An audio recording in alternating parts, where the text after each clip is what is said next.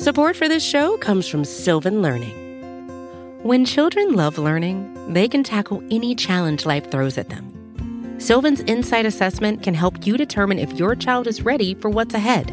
It can also identify gaps in learning and point out areas that could be of concern for your child so they can tackle what's to come. And right now, it's the best price of the year at $29. Go to sylvan29.com to learn more and get your child's assessment for only $29. That's SYLVAN 29.com.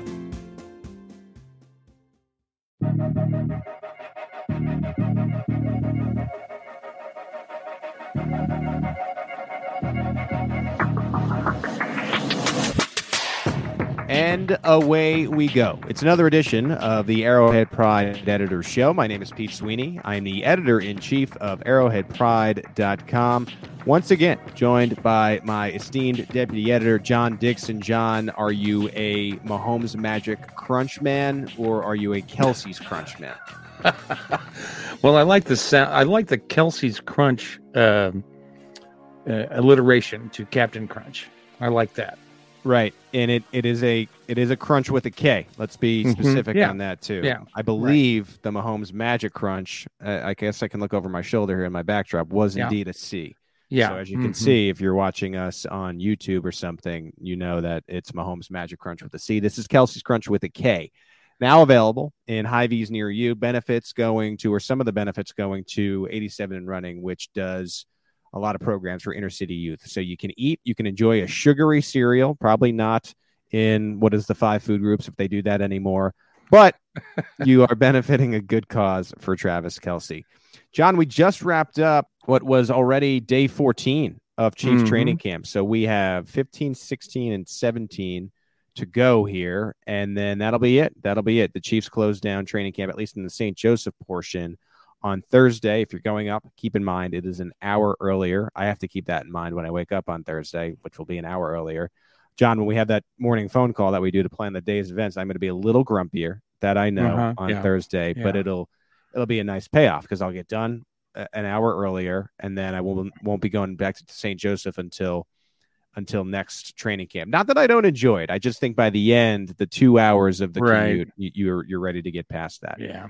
We have a great show for you ahead. We have all the news bits that we need to get through from this week. We will go back to the Chiefs' unfortunate loss against the Chicago Bears. They lost 19-14 on Saturday, but it doesn't matter, right? Because we have those long-awaited marinated takeaways. I even, John, have Steve in the background marinating away. He gets a little extra marination because we're going to go through the news while he can think about it. So it's a little unfair, but we're going to bring Steve on for that. I don't know if we've ever given Steve a marinated takeaway. So Steve, if you're listening to this, and I know you're listening to this, make sure it's good. If you like the Arrowhead Pride Podcast Network, if you like the Arrowhead Pride Editor Show, you can leave us a rating and a review, especially if you leave 5 stars. I will read it on the show. And we had our great listeners. They came through for us. We got 2 1-stars in a row, and now we have 2 5-stars to leave. Good. And the first one is from DC to AA.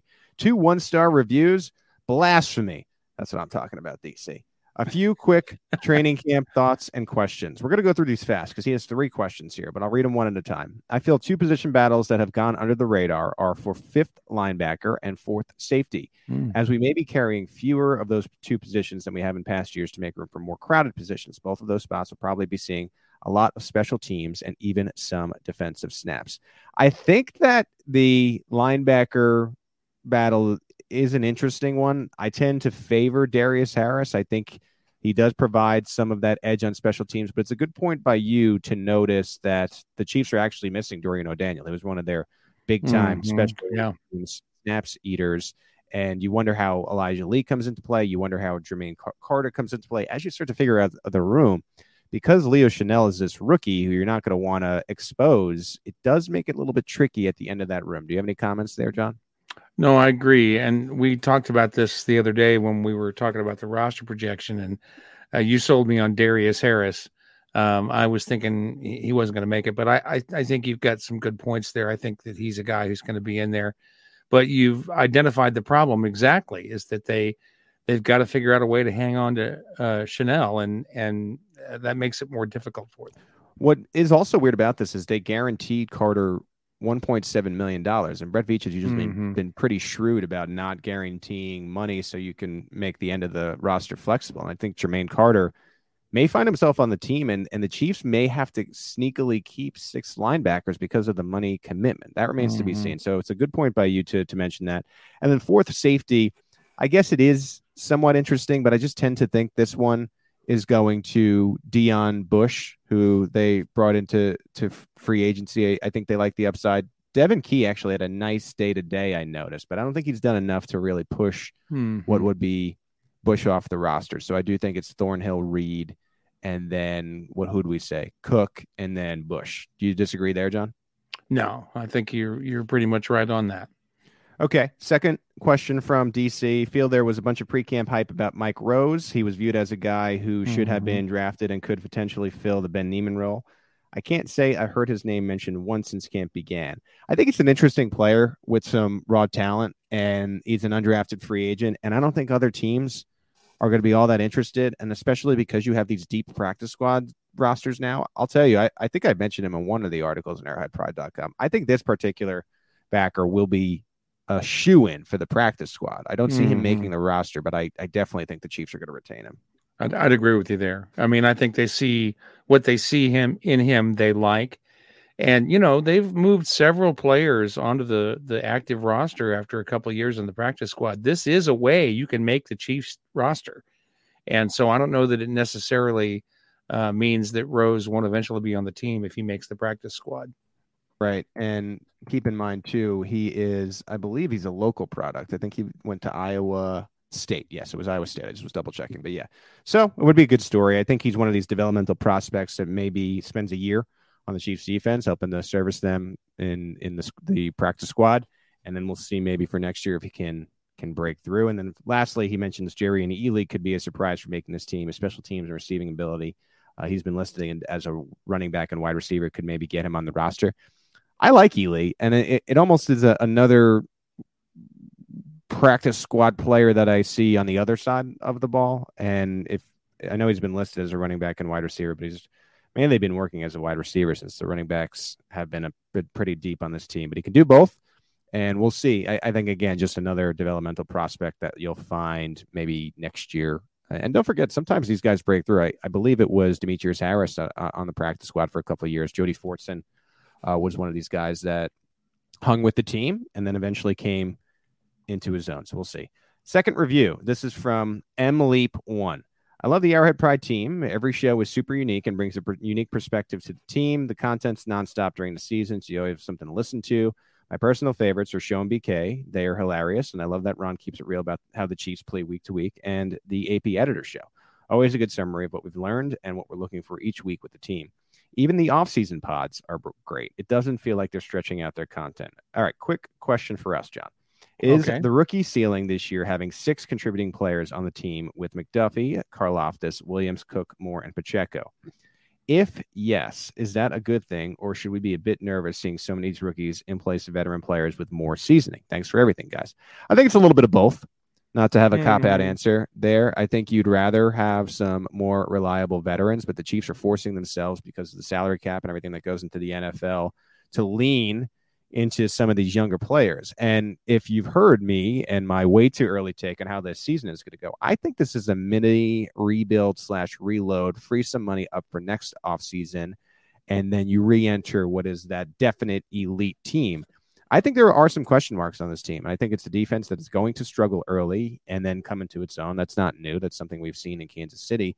I also think that the AFC West is going to beat up on each other quite a bit. I don't know if the Chiefs have the roster to dominate the AFC West like they have in the past because of all these quarterbacks and Devontae Adams going to the Raiders, for example. I still think they can win a division, but I just think the top seed, especially with the scheduling and the young team, feels like a tall task. And again, this is my way too early prediction, and I'm sticking with it for right now until it changes, John, because this is fluid, baby. Right. But I think the Chiefs win the AFC West with like an 11-6 record because they beat up on each other and they're a little young, and they are the number 3 seed, and that means you'd be playing. What is that? So 2 goes 7, so 3 would play the 6 in what would be the wild card round. That would be my way too early prediction. But I think a lot of that has to do because you're right. I think there are some promising rookies, but you are counting on a lot of players who have never played a regular season snap in the NFL. Well, this is where we've been headed ever since the Chiefs signed Mahomes to that long-term, super expensive contract. Yeah. Sooner or later, the Chiefs were going to have to depend primarily on the draft to bring in players. And so they've been making the transition to this point for a couple of seasons now. And here we are with the possibility of having, 6 players who are rookies playing significant roles on the team this season. And yeah, it's frightening. If you grew up in the era where Carl Peterson was the general manager and Dick Vermeil was the head coach, for example, you didn't see a lot of rookies on the field in their first year. And so if you're used to that, this looks bad. But, some of these guys are really good. And I think that we might be surprised how well the Chiefs can play with this young roster. And you know what? Especially defensively, this is not something that Steve Spagnuolo likes to do. I mean, I've said that on pods before. So it really will be interesting seeing how he sort of deals with some of the miscommunications and natural stuff that comes with building a new defense with a lot younger players. The good thing is a lot of these younger players, even the second-year guys like Nick Bolton, for example, is a stud. Juan Thornhill, final year of his rookie contract, he is a stud. You have Chris Jones, who is a veteran, who I think can help these players.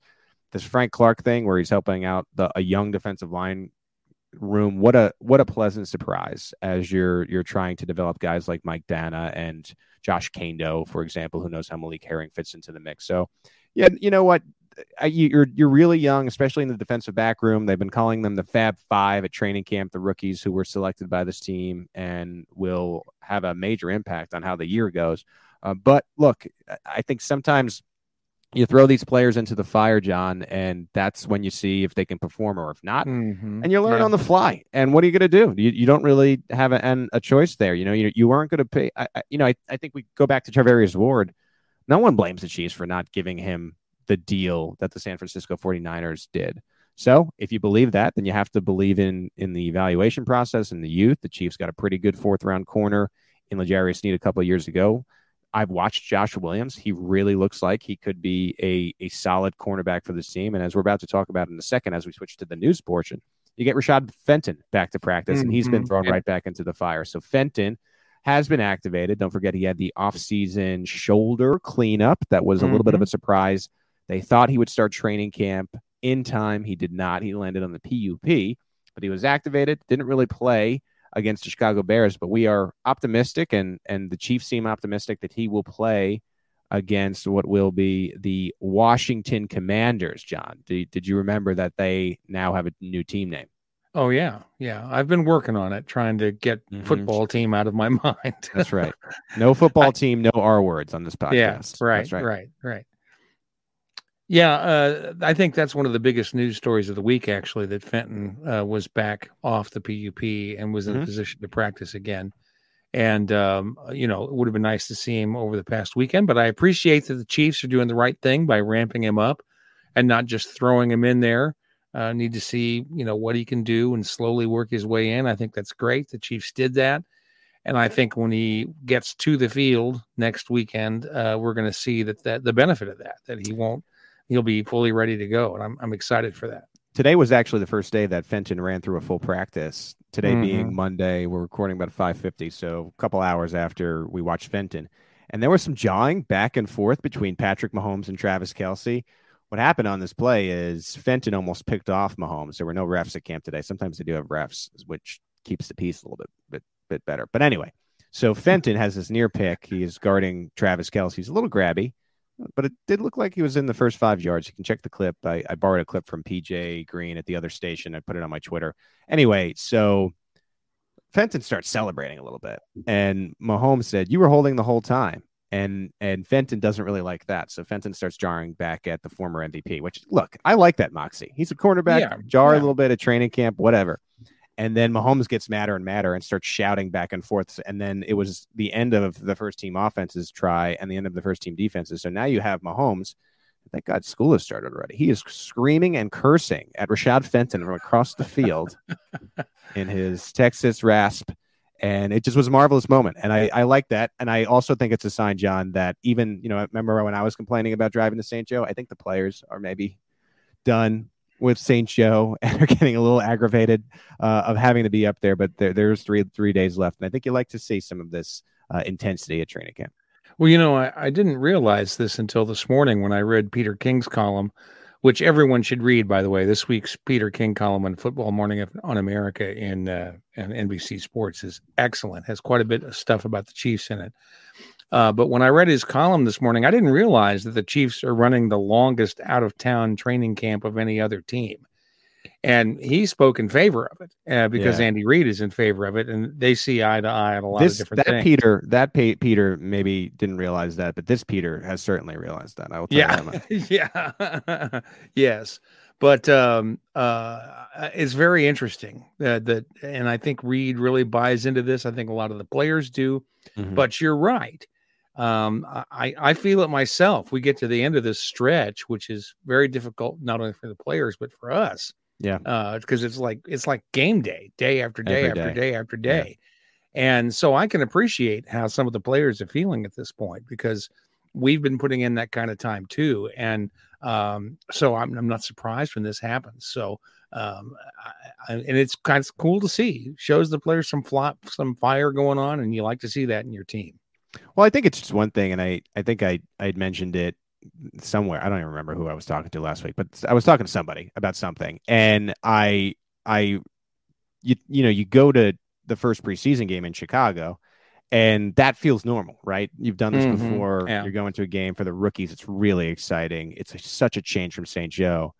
And then you fly back to Kansas City, and then you take that bus back to the dorms and have to eat dorm food. And ahead of you is 4 more days of hot padded practice. Now, it wasn't hot today, but it just is it is nice that they're getting the camaraderie. But if you can sort of picture that in your mind, it's just probably a mood killer, right? Because they broke camp and were, probably had an opportunity to sleep in their beds before the game. Then they go and they fly, and it's fun, and you're playing in Chicago. And anyway, so they'll get through it. We'll get through it, as we do right here at arrowheadpride.com. All right, the Chiefs signed Danny Shelton, and John, I mean, this guy is a hoss. I went up there to camp, and he is huge. I have not seen, and I tweeted this, I have not seen a player in person this big that I can remember since Dontari Poe, and I feel like Shelton is bigger. NFL jerseys, and if you have an XL or a 2X or whatever it is you wear, they go a little bit bigger. This is the real authentic NFL jersey because he's an NFL player, and it's barely fitting him. He is so big like that. He's big next to big people, and I love it. And I think that the Chiefs like the size. I think Andy Reid already, the way he's talking, it's making me wonder what I'm going to do with my next 53, because I'm tending to think they're going to keep this guy. So what does that mean for a Colin Saunders or maybe a Taylor Stallworth, for example? This is a tough one. This is one I can't quite read the tea leaves on. When it first happened, I thought there was a concern about Stallworth's injury, but then a couple of days later, he was back at practice, and they hadn't even brought Shelton into camp yet. Right.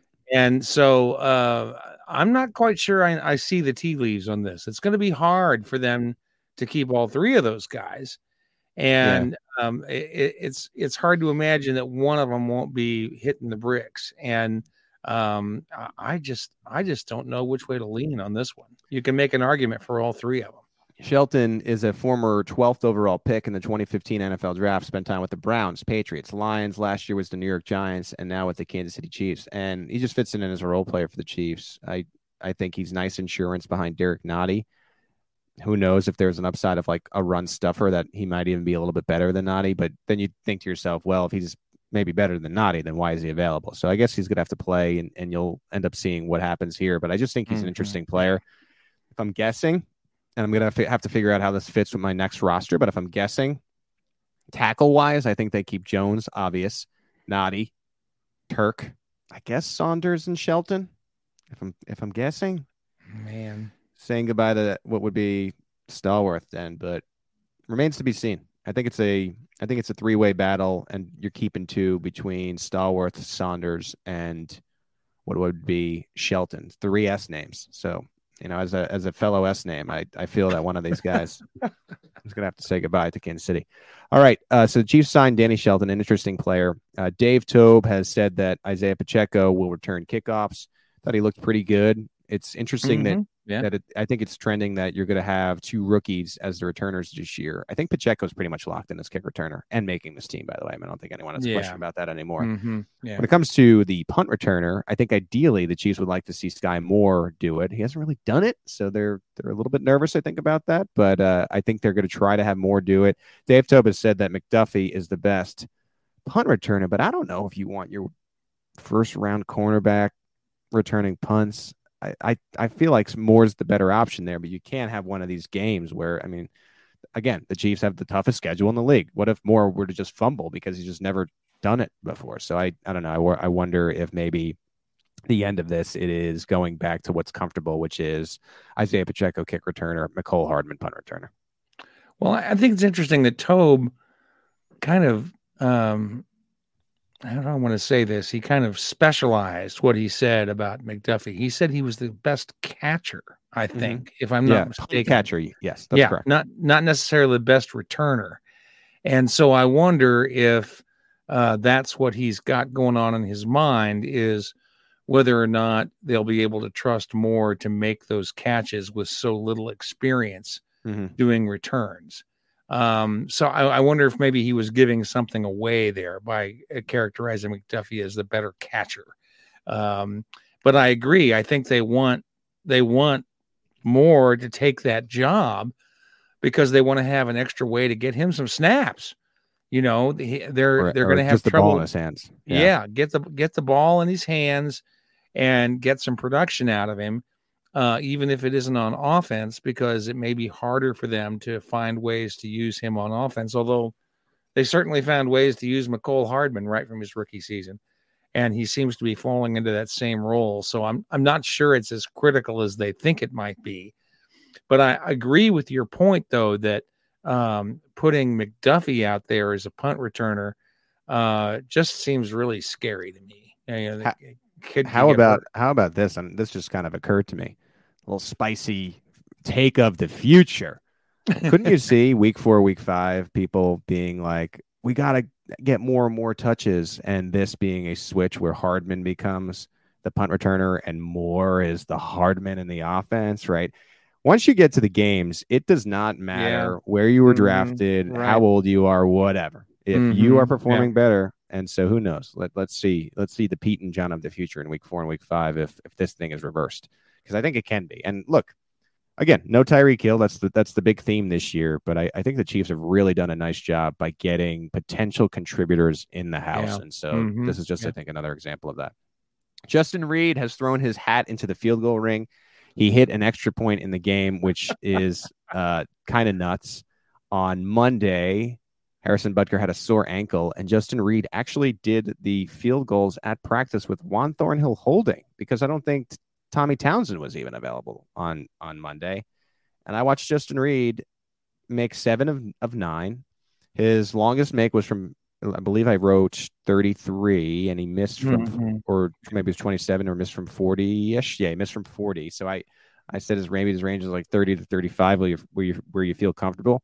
Let me describe something for everybody, because I've seen the hot take, like, just get rid of Harrison Butker. And I know that isn't only having to do with some of the like on the field stuff. Right. We're definitely not getting into that on this podcast. But what I'll say is Harrison Butker's kick on the field, it is like a work of art. This thing is usually perfect loft. This thing goes straight down the center usually. Yeah. Justin's Reed kick is like a beat up duck that's been shot and is like trying to fly, like still can fly a little bit, and then somehow, some way it goes through the uprights. Like, this is a good thing. And asked about it after the game, Andy Reid was like, actually, it's pretty good that he can be an emergency kicker. That's the extent of it. We're not doing this thing where the safety's going to kick. What has everyone got insane? Has everyone got nuts? No. I mean, it's fun. it actually is a benefit if Harrison Right. Butker, like today, Absolutely. were to get injured in a regular game. But come on, Right. like what are we doing here? Well, and that's the bottom line, is that it can't be any more than an emergency situation. Right. And the reasons for that are legion. The first of all being that at this level, the place kicker and the holder and the punter and the long snapper, the holder is the punter, the holder and the long snapper are working together all the time in practice. Right. And that's how they get so good. If you've got a guy playing some other position on top of that, they don't get those snaps and they can't possibly be as good. It's that simple, folks. That simple. Then this is why the specialists exist as specialists on NFL teams, is because that's the only way they can get enough work to be as good as they have become. And so, it's not going to happen that Justin Reed is going to be the team's place kicker or kickoff specialist, any of those things. It's just not going to happen. However, this is fantastic that they have a guy who is rostered, that they don't have to bring up from a practice squad or something, that in a game where the place kicker is hurt, you've got a guy who can step in and do it. It's great that they've got an excuse to give him some snaps.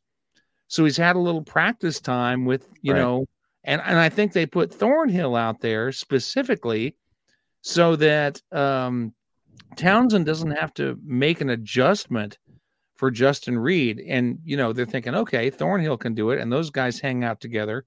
They'll have some juju going between them. Mm-hmm. And I think that's exactly why they did it, so that if he has to come out there, he can work with a snapper he's accustomed to, even in a short number of snaps. So I just think this is the coolest story.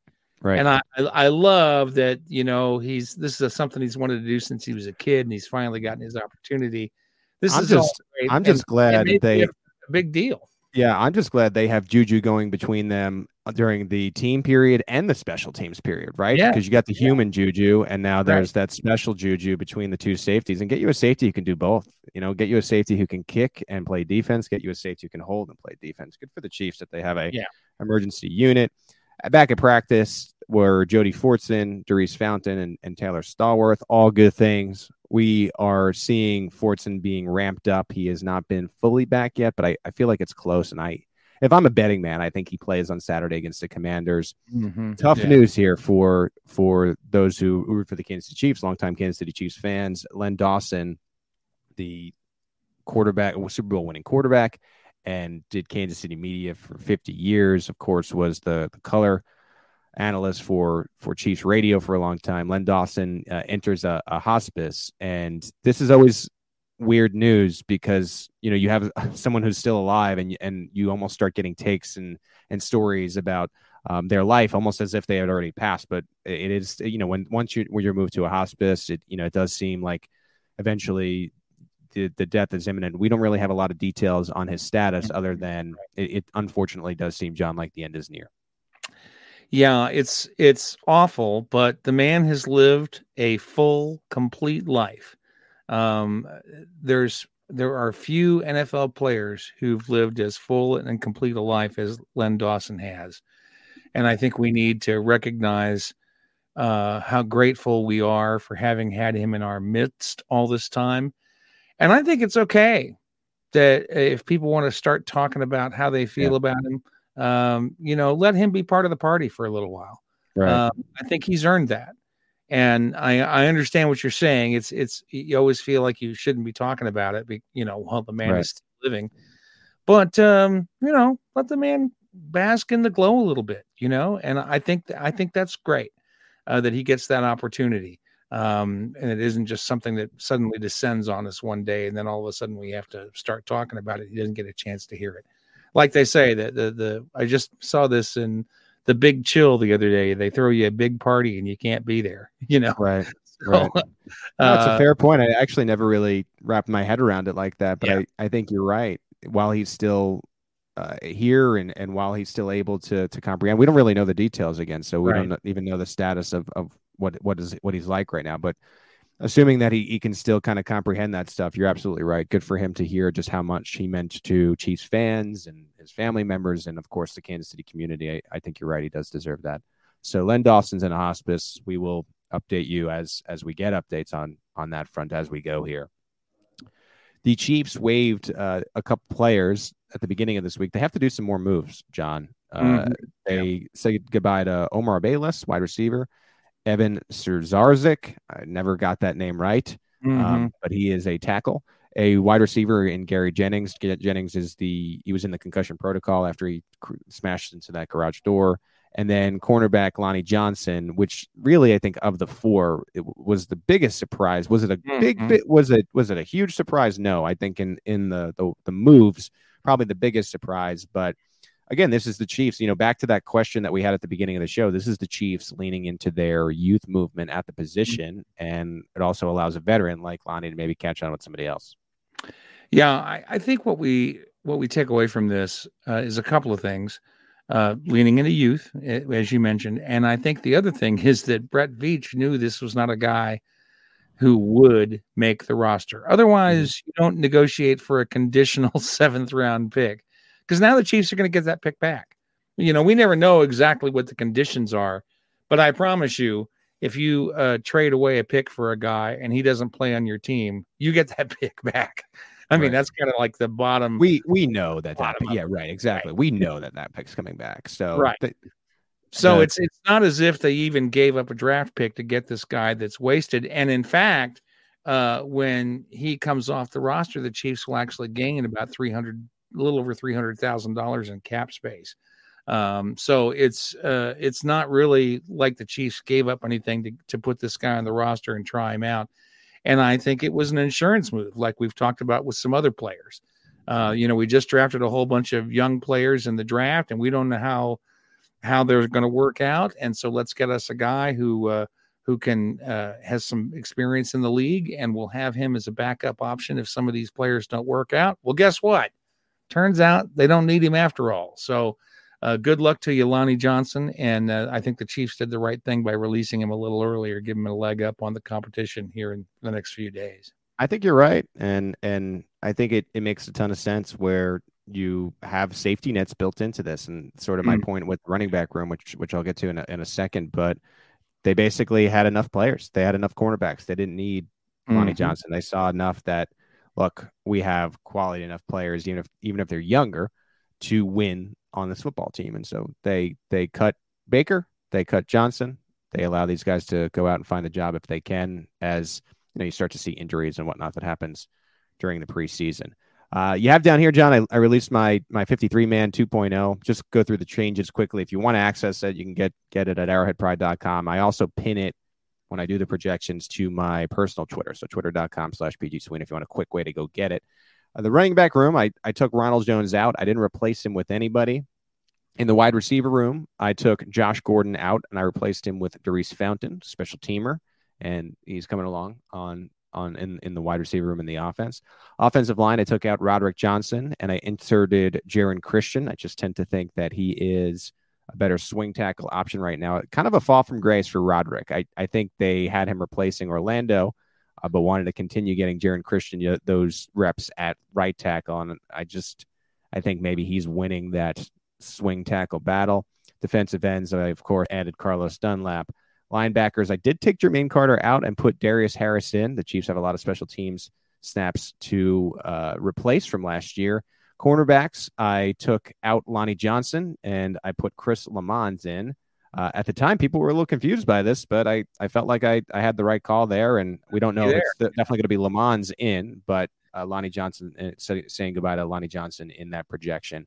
The reason I have Lamons is the same reason I've said a couple times here, with Fountain and Harris. I just think, you really look at the Chiefs special team snaps from last year, 4 of the top 5 guys are now gone, and we got to factor that in, even if it's unpopular at the end of these rooms. And these are guys that Dave Tope likes.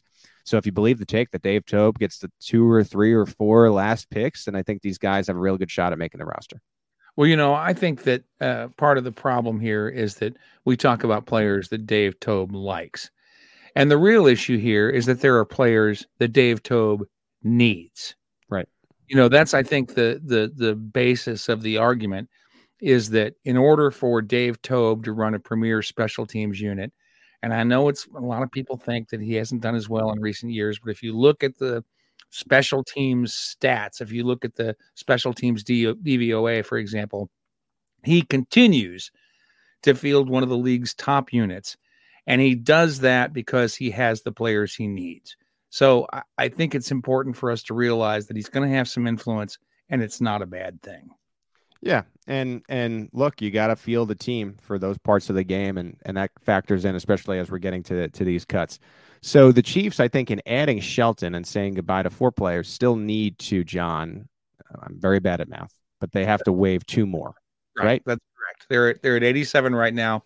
They'll have to cut 2 more by 3 p.m. on Tuesday, Arrowhead time. I wonder if we see those cuts in the morning, tomorrow morning, which would be Tuesday morning, as we did see a few today. I wonder if they wanted to get one more look at a few guys, and we'll see the 2 in the morning. If they do end up cutting these players, check it out. We will have the update. John will have the update because I'll be on the field, but John will have the update at arrowheadpride.com. All right. Yeah, that's what's going to happen is we'll see those in the morning. Yeah, just as they did today. All right. When we come back, the Chicago Bears beat the Chiefs 19-14 in their initial preseason game. We got Marinated Takeaways right here on the Arrowhead Pride Editors Show.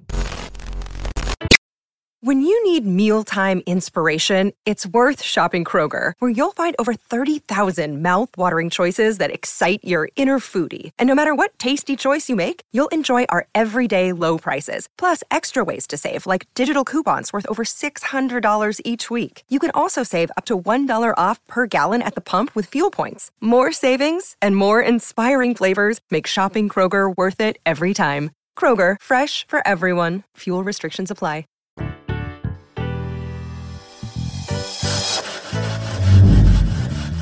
Well, I'm gonna let this marinate. Let that one marinate, and then we can circle back. Adapt, react, readapt. It takes time. It takes years. That's the takeaway. Back here on the Arrowhead Pride Editor Show, Pete Sweeney, John Dixon, and we're welcoming in the Arrowhead Pride podcast producer, Steve Serda, who will share some marinated takeaways from this initial Chiefs-Bears game. We'll get our feet wet in marinated takeaways. I know that's a crowd pleaser of the Arrowhead Pride Editor Show, so I'm glad we get to do this preseason edition. We'll share 2 of them each, and John, we always start with you, and we'll do the same in this version. The Chiefs lost to the Bears 19-14. A real quick one right here, and this does not count. I just want to share it from the press today.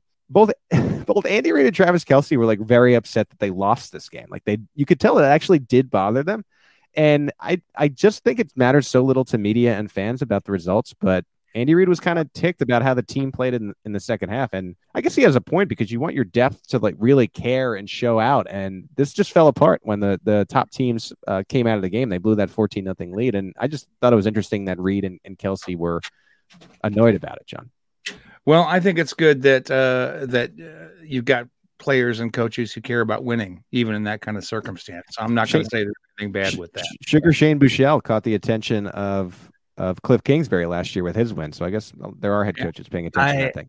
I think it also has something to do with the fact that it's the Bears and they have one of the worst rosters in football. So the Chiefs, right? And I'm sure that Matt Nagy was like, "Come on, what are we doing? Can we get this one?"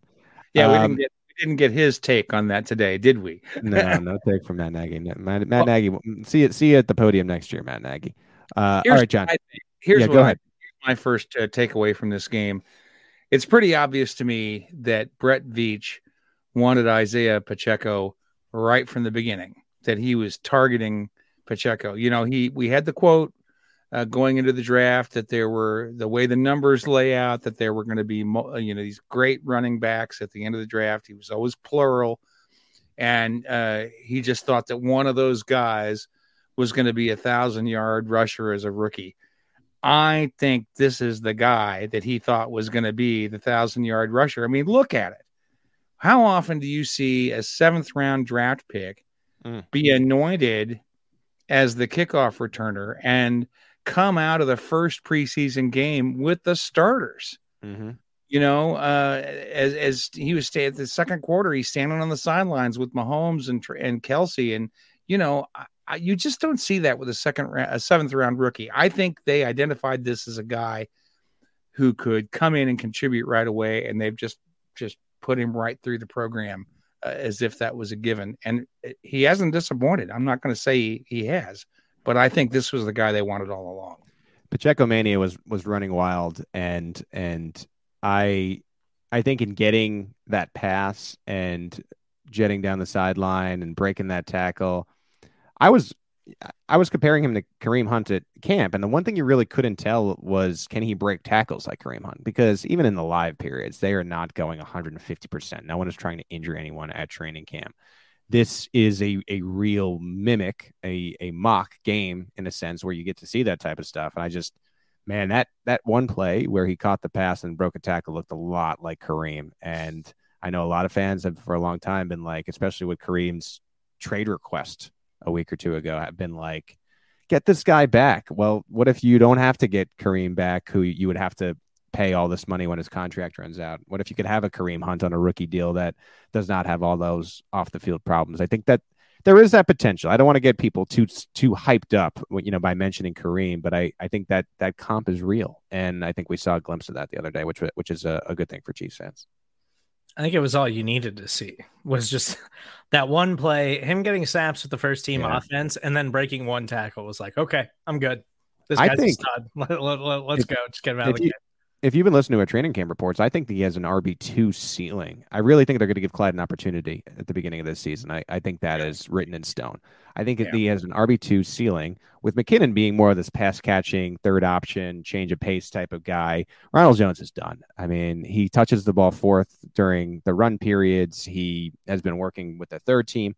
I think you saw him get a lot of time in this game because they're trying to see if he'll get them a 6th or 7th round pick back, maybe. And again, as we've said before, I think he was a safety net for McKinnon potentially not coming back. And with McKinnon back, there was no need for Jones. And again, they feel really, really good about this Pacheco kid. All right, Steve, what is your first takeaway from the game? Mine is on the offensive side of the ball too. And it has to do with the fact that I think this was just kind of tongue in cheek from Andy Reid, but them just running out of 21 personnel, like the whole first couple of drives of the game, and especially with the whole first team offense. I do think there's something to be learned from that, though, because we've talked about it all off season. The Chiefs are going to go back to the basics a little bit here with the offense this season, because we saw I think we saw the ceiling of kind of what they could be with that deep down the field attacking style of offense last season, in the way that defenses just changed the way that they totally approach the Chiefs offense. And so I think we're going to see a little bit more of those Alex Smith era dialed up screen passes and plays around the line of scrimmage that are designed to just get your explosive playmakers into space and let them make the plays instead of trying to chuck it all over the field. And I just think that was kind of a glimpse of that. It was kind of a joke that Andy was like, we're just going to go score a touchdown running out of nothing but the I formation. But I do think that it's a glimpse of what they're going to do a little bit more this season. I think you're right. I don't think it's something to read into like, okay, the passing offense is dead. This is just what they look like now. The deep passing offense is dead. This is just what they look like now. But I think it is a little bit of a note that is saying they're going to be a little bit more balanced. They're going to be living a little bit closer to the line of scrimmage. And I don't think that's a bad thing. I also think having a fullback on the field for as much as they did is just so great and just so old school and so Andy Reid. And I thought it was good that the passing offense mixed 6 different pass catchers, 6 different receivers and tight ends, and the Blake Bell, before he was injured, caught the pass for a touchdown. I just think it shows that this team is going to be indeed balanced this year. Mahomes got his hit and he got up. He got hit on the throw to Travis Kelce. And you're right, Steve. I just think the offense is going to be so varied. And it was a point that Travis Kelce made today as he was talking about the changes of this offense. Not so much all the plays that are different. It's just the different looks and personnel. So you might see 21 personnel. You might see 22. They may go and let you see once, and hopefully Bell is healthy, the 4 tight ends on the field at one time. I think you're going to see a lot of different varied looks, and you don't necessarily need a Tyreek Hill to threaten a defense because you have Andy Reid with all of these weapons who may not be as explosive with Tyreek Hill, but they're varied, and you just don't know where they're going to be going on any given play, and that could lead to success, John. Yeah, I think one of the things the national writers keep missing when they're talking about how the Chiefs will fail without Tyreek Hill is that they forget the Chiefs were successful with Alex Smith. Right. That's what we need to keep remembering. Yeah, no, the Andy Reid factor too, where he went back to the Utah days and leaned into some of that option stuff that Alex Smith did well. And then really everyone copied it. If you remember, this was pre Mahomes, where everyone's like, "Oh, this RPO thing can work in the NFL." And then it was RPO heavy across the league for a while. So Andy Reid will take whatever he has to work with and make it work. And I think we saw some of that already preseason game number 1. My first marinated takeaway is a question, and you guys have gone offense, so I'll go defense for my first one. And it's this: is George Karlaftis the best defensive end on this team? Is he the best pass rusher the Chiefs have? Is that such an insane question at this point? I really think that it is a distinct possibility that George Karlaftis could be that dude for the Chiefs. And I understand, look, you're playing the Bears, who stink. The Bears stink. They are one of the worst teams in the league. They're probably going to finish in the bottom 5. They are a candidate to get the number 1 overall pick. We know that. Whatever. George Karlaftis was doing this against the second team offensive line. So keep that in mind as well. But I'm just thinking, okay, like he can only play with whoever he's out there with. We have to see him against the Washington Commanders. And are we doubting that we wouldn't see some type of similar production to what we saw against the second team OL? I mean, I think what I'm saying here is maybe not, but we don't know. So I'm really, really hoping that Karlaftis gets some looks against the first team OL of those mighty Washington Commanders, Steve. It was really promising. I was even surprised, I guess, or shocked a little bit. Like I just didn't expect him to look so overwhelming. But it is important to note, as you mentioned, the Bears have one of the worst rosters in football. They have one of the worst offensive lines in football, like easily a bottom 3 offensive line. Mm-hmm. So we're talking about the backups when their starting offensive line is one of the 3 worst in the NFL. That's the only big. And when I say only, it is a monster hole in my point. But look, you can only watch what we could watch. How impressed were you, John, with George Karlaftis? Oh, a lot. But you have to take these things with a grain of salt. But you also have to recognize that it's still an NFL game, even if it's against a bad team. And you got to take what you can and not make it go too crazy with it. But you can't just ignore it either.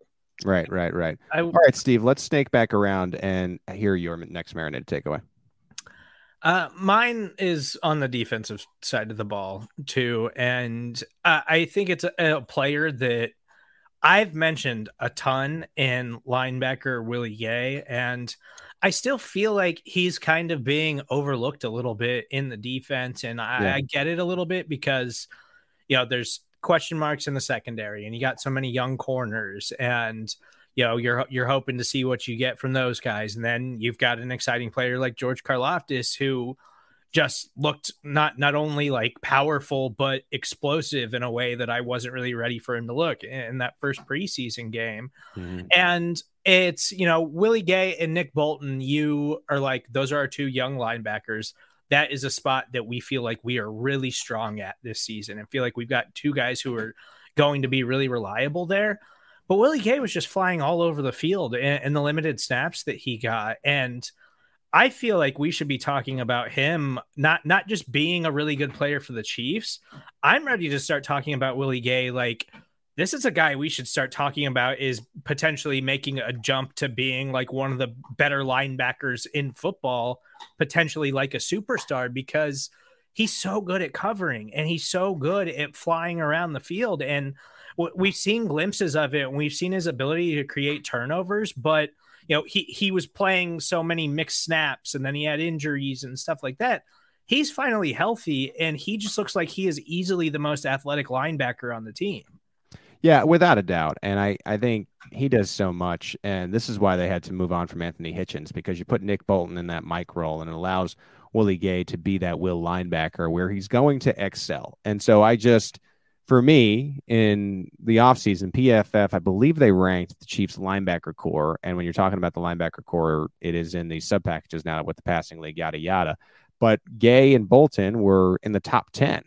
And I wrote on Arrowhead Pride, I was honest. I was like, I think this feels a little high for me. And we had a couple commenters that were like, Pete, shut up. And maybe I should have shut up. Maybe they were right. Maybe they had a point, because now I'm starting to think you're right. Nick Bolton had all these tackles in a limited role, Willie Gay, who not only is one of the more athletic players on the team, maybe in the NFL, they might be top one upside, which is remarkable. And I was very wrong about it, I think, even already. I feel that way. And so you're right. Willie Gay is underrated, but I just think this linebacker unit, and again, it's made up of two players, and who knows, Elijah Lee, Jermaine Carter, Darius Harris, yada, yada, when you're in the base, doesn't really matter, Leo Chanel. But with nickel being the new base, these two linebackers could be among the best in the entire NFL. I think that's the main point to it, is that you've got two players who are very good individually.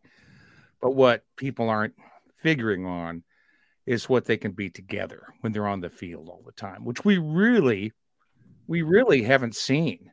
Right. I mean, they just, neither one of them have been used enough for us to have much of a sense of what they'll be like together as the primary linebacking duo for the Chiefs. And I think that ceiling is very high.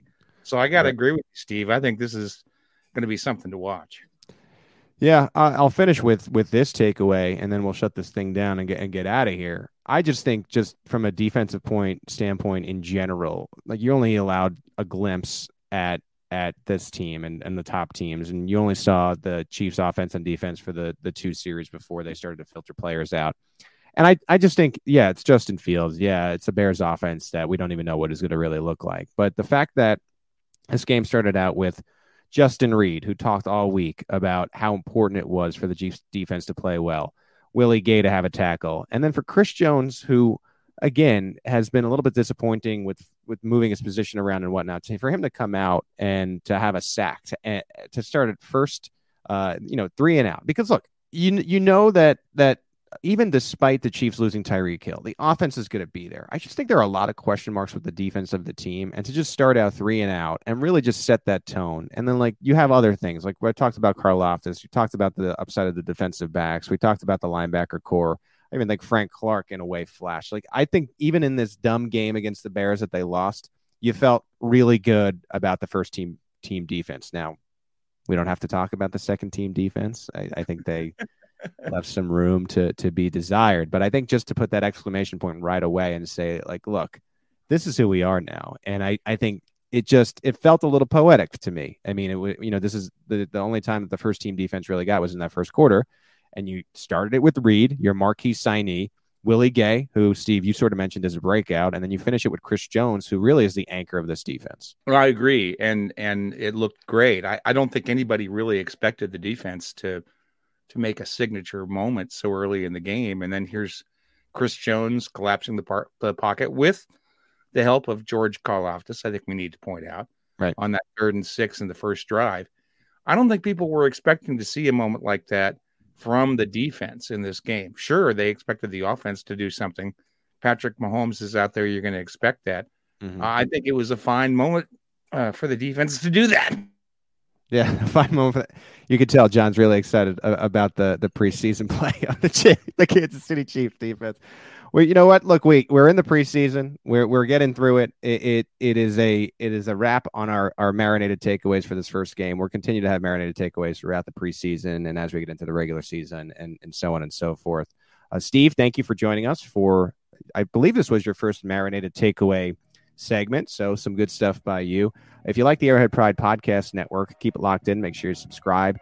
Please leave us a rating and a review. You heard us. If you leave us a 5-star review, we will read it on the podcast. We got a week of shows ahead. We got 3 more training camp reports ahead, and then we'll get going with the Arrowhead Drive and all that great stuff you love from both the Arrowhead Pride Podcast Network and arrowheadpride.com. For John Dixon and Steven Serta, my name is Pete Sweeney. Thank you for joining us for once again on the Arrowhead Pride Editors Show.